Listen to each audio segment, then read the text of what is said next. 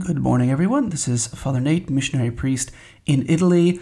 Today is Tuesday, November 1st of 2022, and today we have the joy of celebrating the Solemnity of All Saints. Today's Gospel comes to us from the Gospel according to Matthew, chapter 5, verses 1 through 12.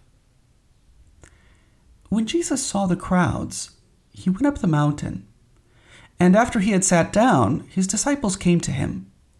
He began to teach them, saying, "Blessed are the poor in spirit, for theirs is the kingdom of heaven.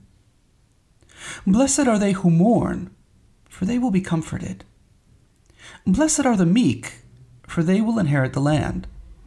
Blessed are they who hunger and thirst for righteousness, for they will be satisfied.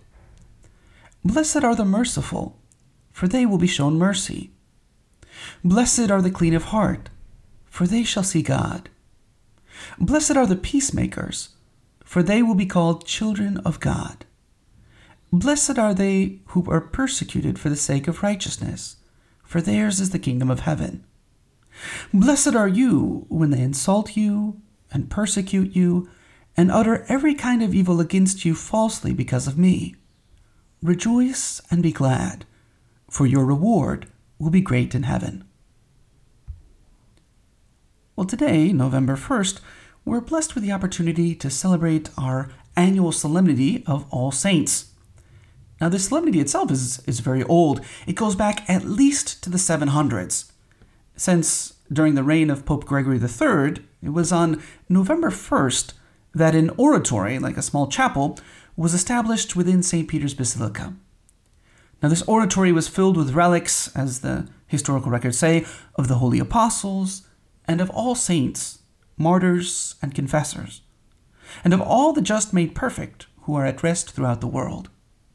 So again, November 1st, this oratory with all these relics, all these pieces of bone or things that the saints used in their lives, was established in St. Peter's Basilica. And since then, November 1st has always been this day dedicated to the memory of all the saints. Now, we all probably have our favorite saints.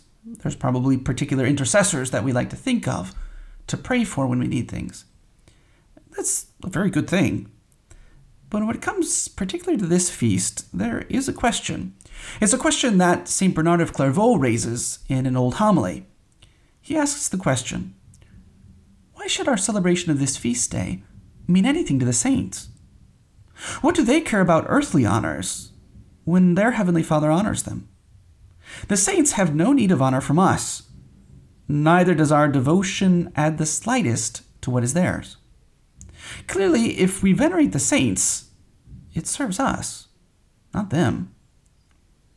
Now, it's important. St. Bernard isn't diminishing the importance of the saints, but he's raising a legitimate question. It's great that they're saints. It's great that we have a feast day, a solemnity, to celebrate all of them. But when we think of them, when we ask their intercession, it's not like it makes them feel good. I mean, they're already in heaven, they're perfectly happy.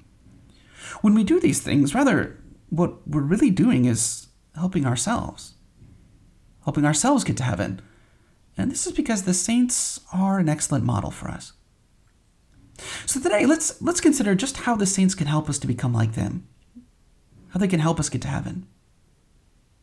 And we can consider this in just 3 short points. First, how being a saint, how being holy, means becoming more fully who we are. Second, that the saints remind us that no matter what problem or failing what we might have, no matter what defect, the saints can give us an example of faithfulness to God. And third, the saints teach us how to live joy-filled lives. So again, first, holiness makes us more ourselves. Secondly, we have examples in our times of trial. And third, they teach us about joy. So first, and this is important, the lives of the saints, we see that holiness doesn't destroy their personalities. On the contrary, when we want to find somebody who is fully themselves, we find an example in the saints. Sinfulness tends to bulldoze our personalities. Sins tend to make all people the same, kind of leveling out the differences, because it reduces men and women to what they desire. For example, think of people who are greedy, or people who are lustful, that are always thinking about the same thing, money, pleasures of the flesh. In the end, aren't they all just kind of the same? Is there really that much difference between one greedy person and another, one lustful person and another? We can say, as one author wrote, sin drains the color out of men and women, and it places it with the common color of sin.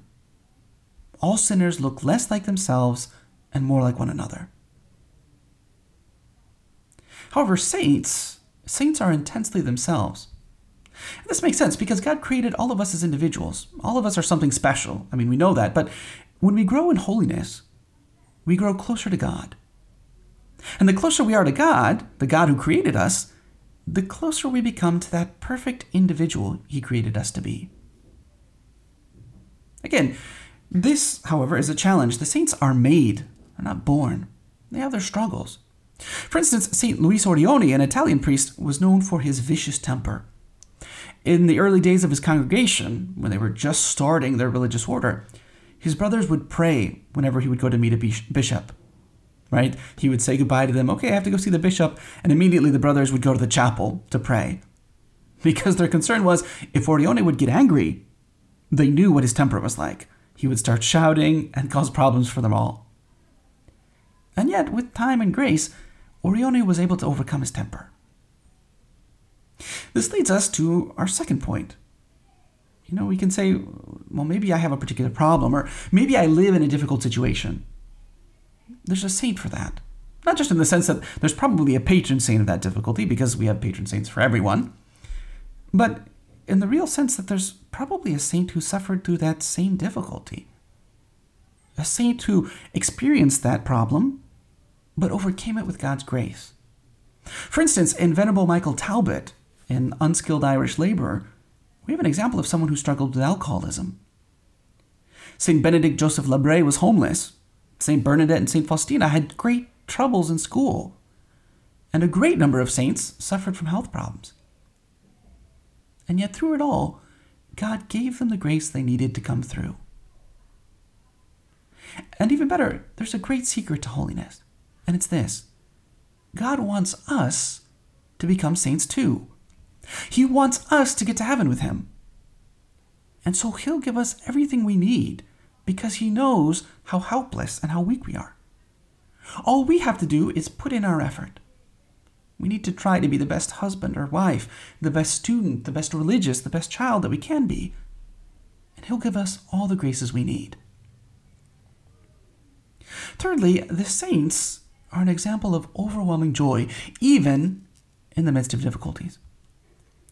The English author G.K. Chesterton said that joy, which was the small publicity of the pagan, is the giant secret of the Christian. The secret of the Christian is joy. And in his apostolic exhortation, The Joy of the Gospel, Pope Francis wrote that joy always endures, because it is born of our personal certainty that, when everything is said and done, we are infinitely loved. We're infinitely loved by a God who, as the Easter Exalted proclaims, to ransom a slave, gave away His Son. Now, the lives of the saints bear witness to this perennial truth. For instance, as St. Gabriel Possenti lay dying in the midst of sufferings from tuberculosis, he would write to his Father to say, "My life is one of unending joy." Joy also is the source of the apostolic witness of so many saints, right? As St. Teresa of Calcutta said, "Joy is a net of love by which we catch souls." This is because saints see everything in perspective. The only real sorrow, the only thing that really can make us sad in life is sin. And if they sin, the saints just run to ask for forgiveness. So today, the gospel gives us the path to holiness. We need to follow the Beatitudes, and that means to follow our Lord Jesus Christ. A French Catholic author once said that the only tragedy in life is not to become a saint. The only tragedy in life is not to become a saint. We can ask ourselves, do we really want to be saints? Are we really trying to strive like they did? A question that changed the life of Saint Madeleine Sophie Barat was when her brother, a priest, asked her, "Can you be satisfied with mediocrity when heroism is within your grasp?" Can we be satisfied with mediocrity when heroism is within our grasp, when we can become saints?